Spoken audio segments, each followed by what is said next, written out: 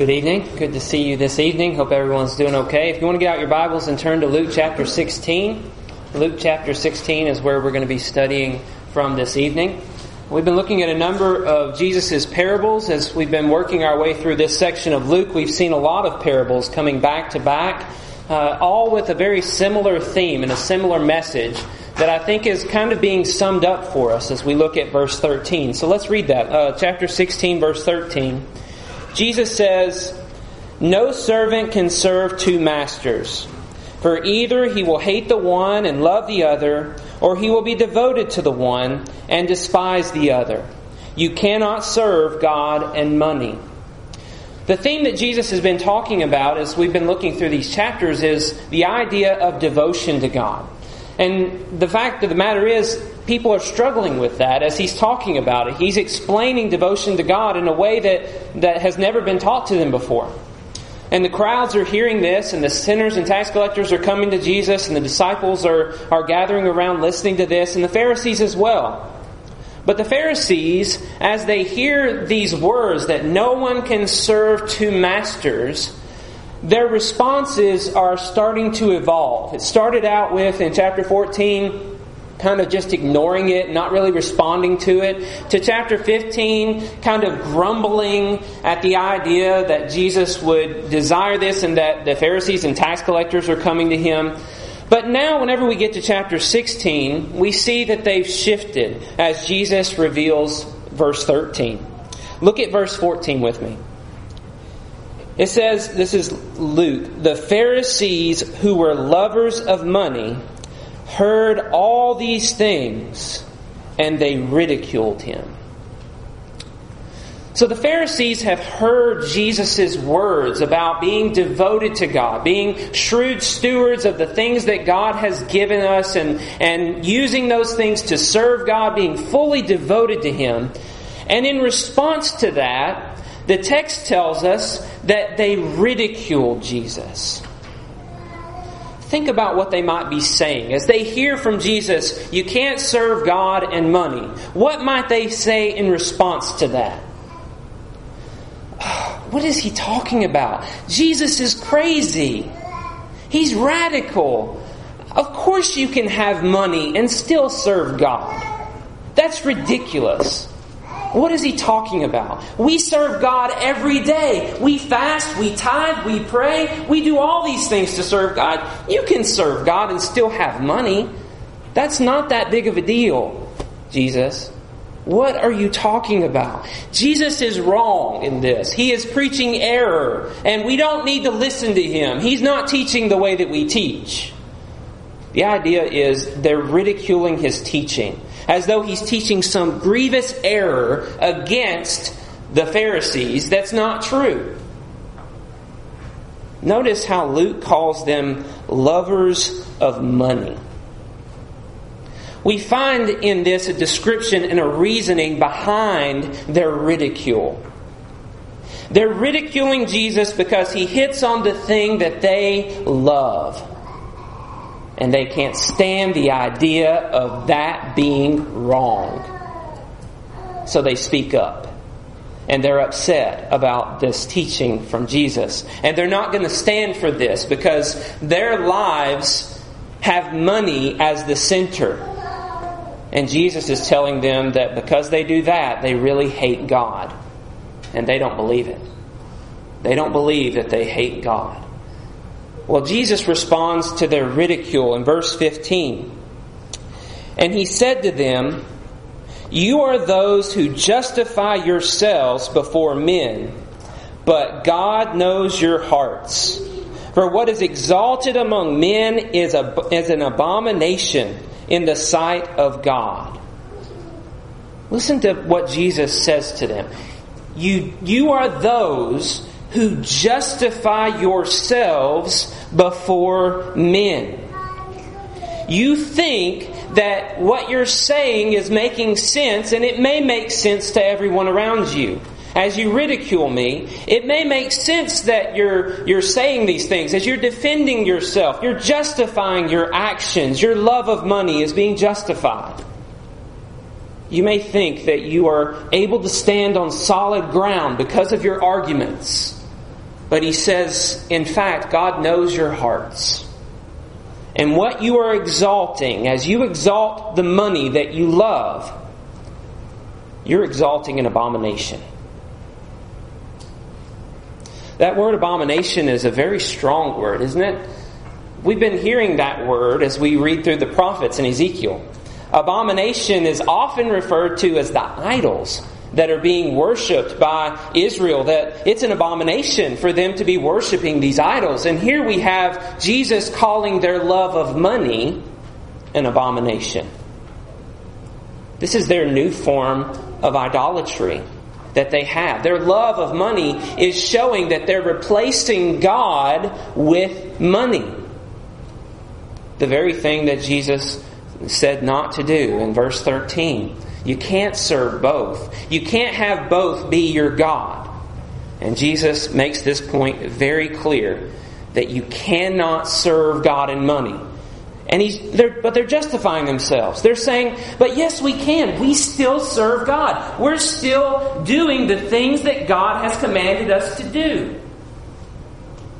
Well, does that make sense? Can we still do the things God commands us to do and still have our money and still love money? Well, we can say, well, Jesus said you can't love money, so you can't love money. I mean, that's ridiculous. But think about this. How do we feel about our money? We like it. We enjoy having a lot of it. Whenever that happens, maybe it doesn't happen as often as we like. We like to use it to our benefit. We enjoy the things of this world with it. We eat good food with it. We drive new cars with it. We have nice houses with it. Is it really so bad for us to have money? And can we not serve God and have our money? Why not? Well, Jesus helps us understand this a little better as he tries to help the Pharisees understand this a little better.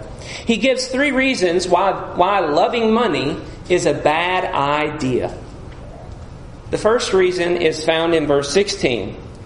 He says, "The law and the prophets were until John.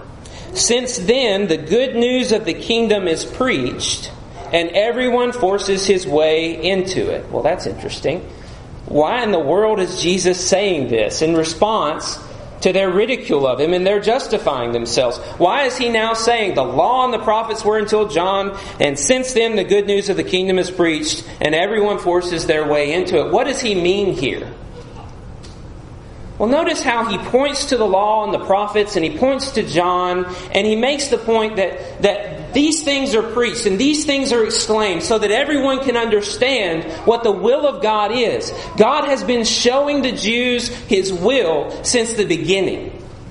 The law and the prophets have been presented, and even now we have that period of silence ended with John coming and proclaiming the good news. And still, here we have everyone forcing his way into the kingdom of God. That's an interesting phrase. How in the world can anyone force their way into the kingdom of God? Well, it doesn't really make sense, does it? If God doesn't want you in, you can't make yourself go in. That doesn't make any sense. Well, let's understand a little bit about what John taught and understand and think a little bit more about what Jesus is saying in this text. If you go back in Luke to chapter 3, Luke chapter 3, listen to the teaching of John as he came preaching the good news. Verse 7, it says, "He said therefore to the crowds that came out to be baptized by him, 'You brood of vipers, who warns you to flee from the wrath to come? Bear fruit in keeping with repentance. And do not begin to say to yourselves, we have Abraham as our father. For I tell you, God is able from these stones to raise up children for Abraham.'" The message of John the Baptist is very similar to the message of the law and the prophets. And the message is, you have to repent. You have to change your life to be fully devoted to God again. You have to give up all your idols. You have to give up all the sins in your life. You have to bear fruit in keeping with repentance. Is this not what Jesus is preaching and telling these Pharisees? You're justifying yourself. But as he answers them, you've been given the law, you've been given John, you've been given everything you need, and still you're doing what they did in the beginning. You're saying, I repent of my sins, but you're not bearing fruit in keeping with repentance. Instead of bearing fruit in keeping with repentance, you're justifying your sins. And you're thinking that God will allow you to enter into His kingdom with your sins intact. But Jesus says, you can't force your way into the kingdom.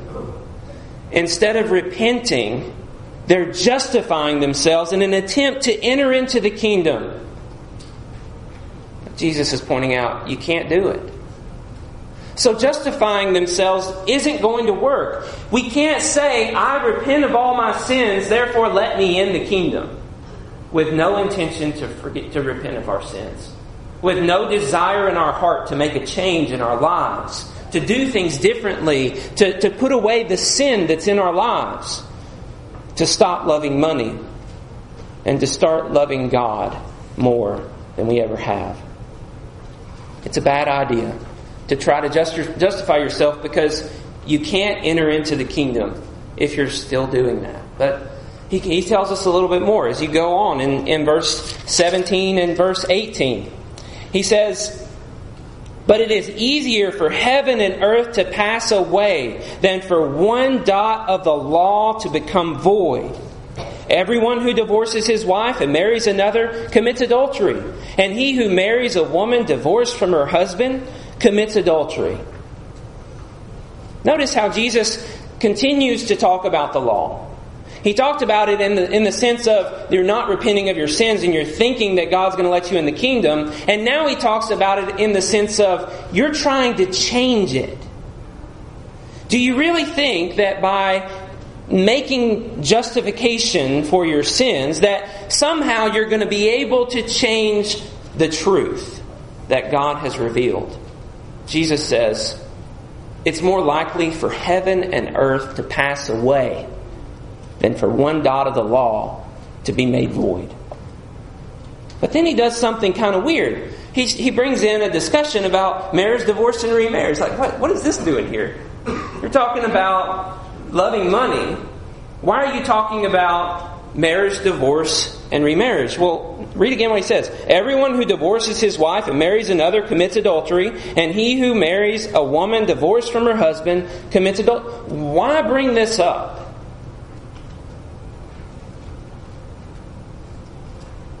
Is this not a part of the law that they are making void?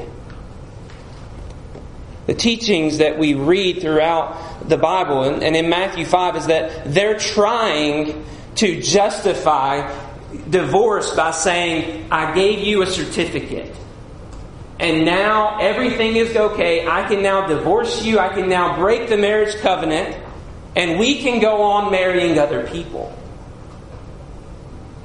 Notice in this text, he doesn't mention the exception. The only exception for having divorce is sexual immorality. He doesn't even mention it here. He just clearly says, everyone who divorces his wife and marries another commits adultery. Why would he say it like that? Why wouldn't he bring in the exception in this case? He's making a very strong argument here. You are nullifying God's command to keep a marriage covenant.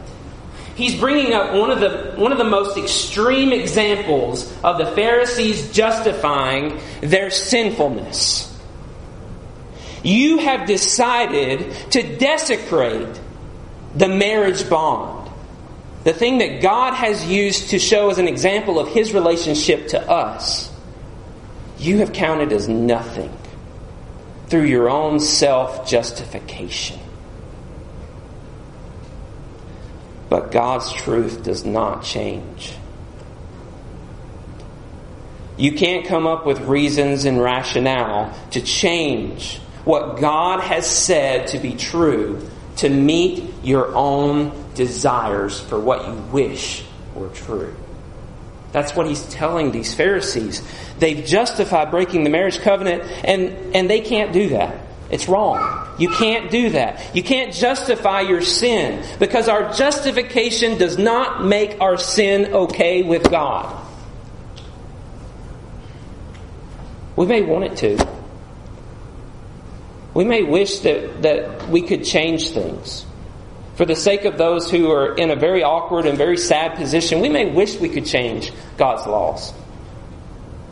The fact of the matter is, it doesn't matter what we wish or what we want to be true. God has revealed it to us that we might obey it. Well, that sounds really hard, but it's the truth. And it's the reason why it's a bad idea to try to justify yourself. Isn't this one of those areas where people can really try to justify themselves? And yet Jesus brings it up to say it doesn't work. The third reason is very interesting.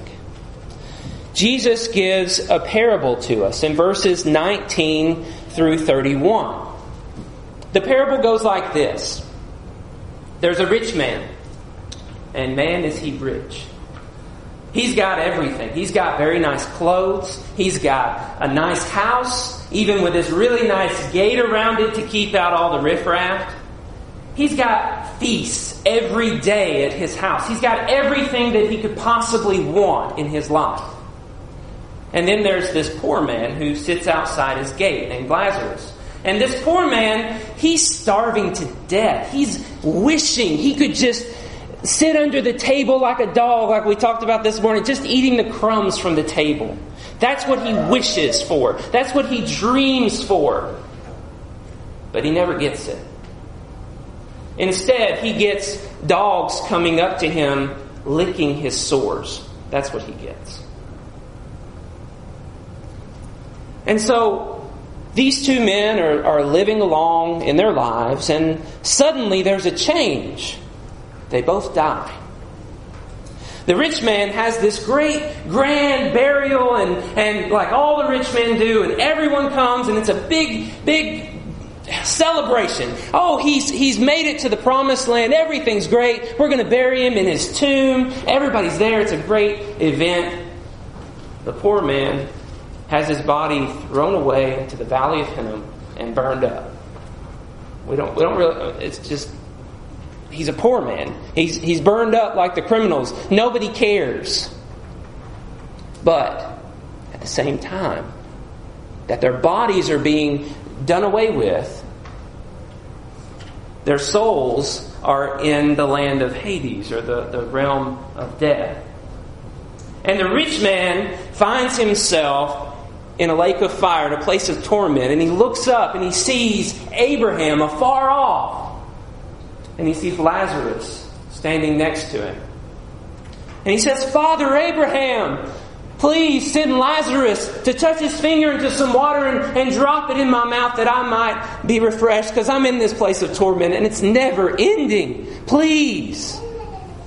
And Abraham says, "Child, in your lifetime, you had all the good things.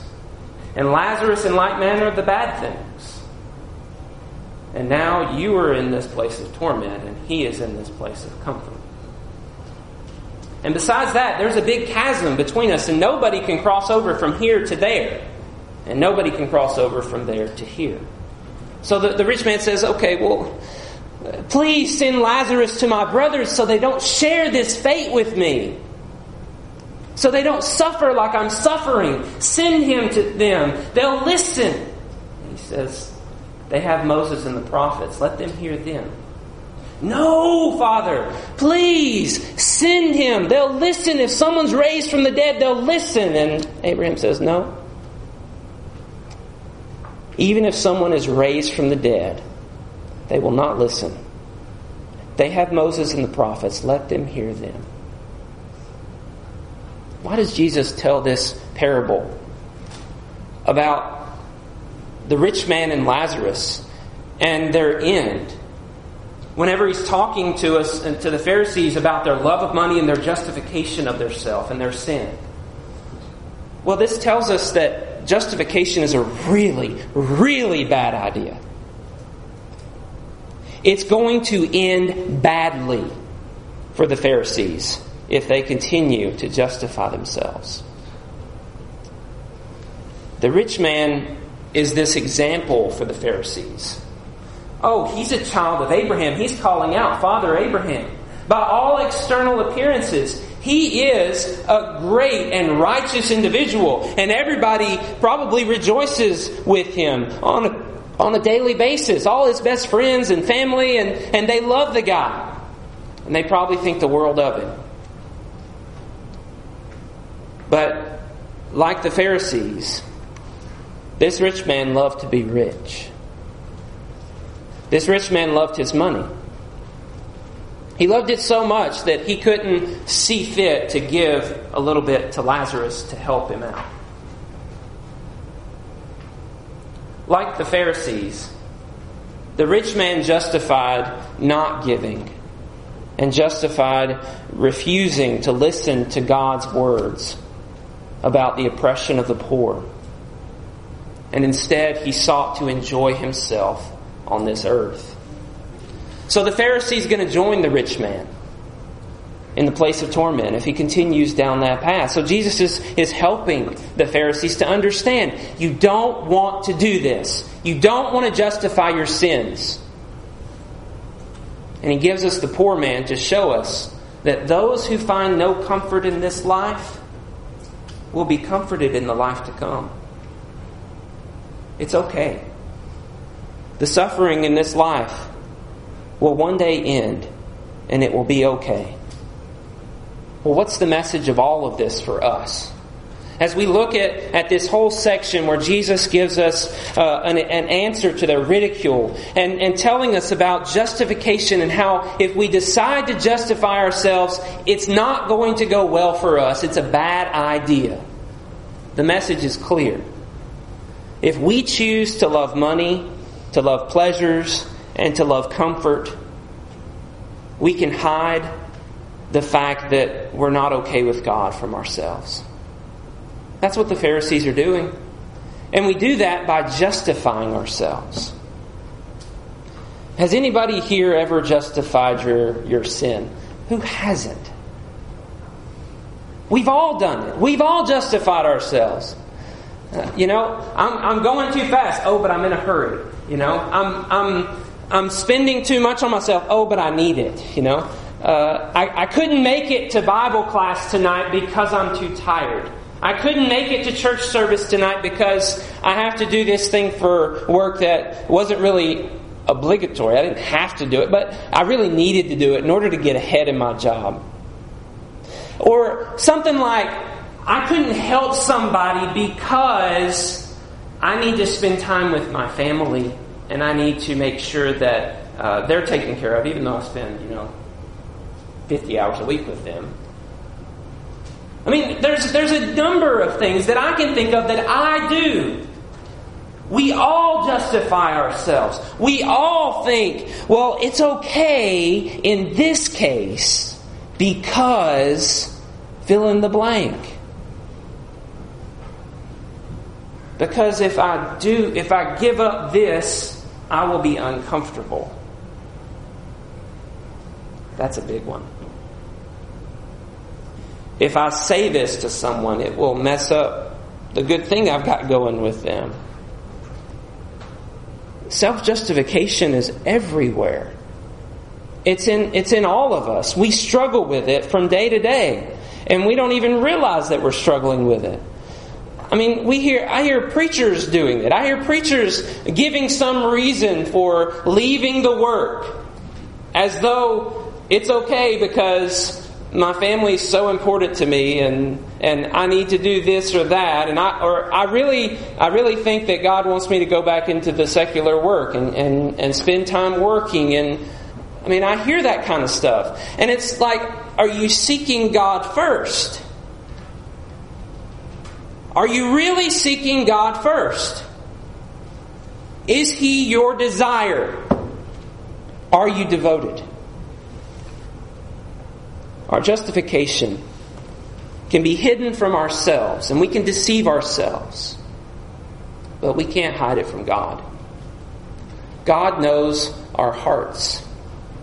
And when we choose to justify ourselves, we need to know that it's not going to work in the end. It's not going to work out best for us. If we continue in the sins that we're justifying, it's not going to work out well for us in the end. That's what Jesus makes clear for us. We can't enter into the kingdom by justifying ourselves. We can't change God's truth by justifying ourselves. And in the end, it's going to go really bad. Because we're not listening to Moses and the prophets. We're not listening to the Word of God that clearly directs our steps and tells us not to do this, or not to do that, or to do this, or to do that. And when we don't listen, we're finding a way to justify not listening.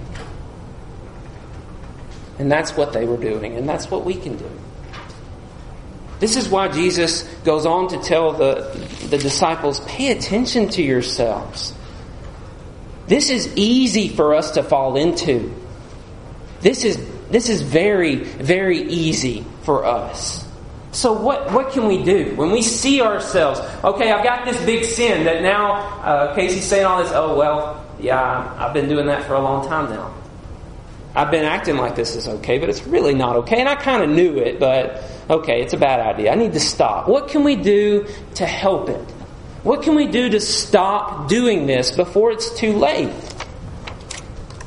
Well, first of all, we notice as we look at this text, the Pharisees are failing to admit their faults. They're ridiculing Jesus, saying, I'm serving God. I'm not doing anything wrong. We have to chisel away our hard heart. And we have to open ourselves up to be real, to be authentic, to say, I messed that up. I've been doing wrong. And I need to change. I can't tell you how many times in my life, since I've been a Christian, I've looked at myself and I've looked at this one thing that I've been justifying and that I've thought, wow, that's wrong. That's really wrong. And I'm making it okay and it's not okay, and I need to change that right now. That's what we have to do. We have to come to this realization, that's really wrong. That's not okay with God, and I need to make a change. But it's not just enough to say that it's wrong. To say, yeah, I'm probably doing this or that wrong, and, I probably could make it to services here or there. The next step is to change your life. Pharisees are justifying themselves. They have no desire to give up their money. So they'll say, well, I don't really love money. And they'll admit, okay, at one time I had a money problem, but now I don't love money. I've just got a lot of it, and right now I need it. We can't just admit that we've got the problem. We have to now make the change in our lives. We have to do something about it. We have to bear fruit in keeping with repentance. Like they can't rely on their connection to Abraham. We can't rely on our baptism. We can't rely on the fact that we've come to church for so long. We can't rely on the fact that we know people who are really spiritual. We have to make the change in our own lives. And that means we have to give up the comforts that are in this life. If we're sinning to keep the comforts, and we repent of the sins, no more comfort. But that's okay, remember? Jesus is telling us that Lazarus is suffering in this life, and what's our life going to be? What, 50 years more, if that? We don't know. So we suffer in this life. What is that compared to eternity? A little blip. It's nothing compared to eternity. We have to make the change now because it matters for all eternity. And this life is temporary. The discomfort that we feel because we stop doing the sin or we start doing something that's really hard is going to be worth it. So what sin do you justify? in your life? Think about it. We know that this is a temptation we all have. We can see it in ourselves. We can see it in our spouses. We can see it in all those around us. You can probably even see it in me sometimes. And if you do, it's okay to tell me. We need to be willing to talk to each other about this. Because the truth is, we can't force our way into the kingdom. We can't say we repent and not repent and still enter in. We have to make a change in our heart. Our desire has to be for God because He knows our heart. And we can't change God's will on the subject. If it's some sin that is clearly laid out in Scripture for us, we can't convert or bend the Scriptures to make it say what it doesn't say to account for our situation. How many people have we known on the marriage, divorce, remarriage topic who've come to the conclusion, well, maybe I can't remarry. And then they just read a whole bunch of books. And then they find somebody who's got some reason that they can now get married and then everything's okay. We can't do that with any of our sins, whatever it is. We can't love money. We can't love immorality, sexual immorality. We can't love any kind of covetousness or any of those things that are sins in this life. We can't love that more than God. And though we fall, and though we mess up, we can't love it more than God. Because we won't be able to change the outcome if we don't repent. Once we get to the end, once we're in where we're going, there is no swapping sides. There is no changing our situation. There's not purgatory where we can work things out. That's not how it's illustrated to us. We have this lifetime to enjoy all the good things or to suffer to glorify God. And what we choose will make all the difference for eternity. So what are we going to do? Are we going to admit our wrong and give up our pursuit of self-justification? It takes humility. It takes a lot of pain. But it's worth it.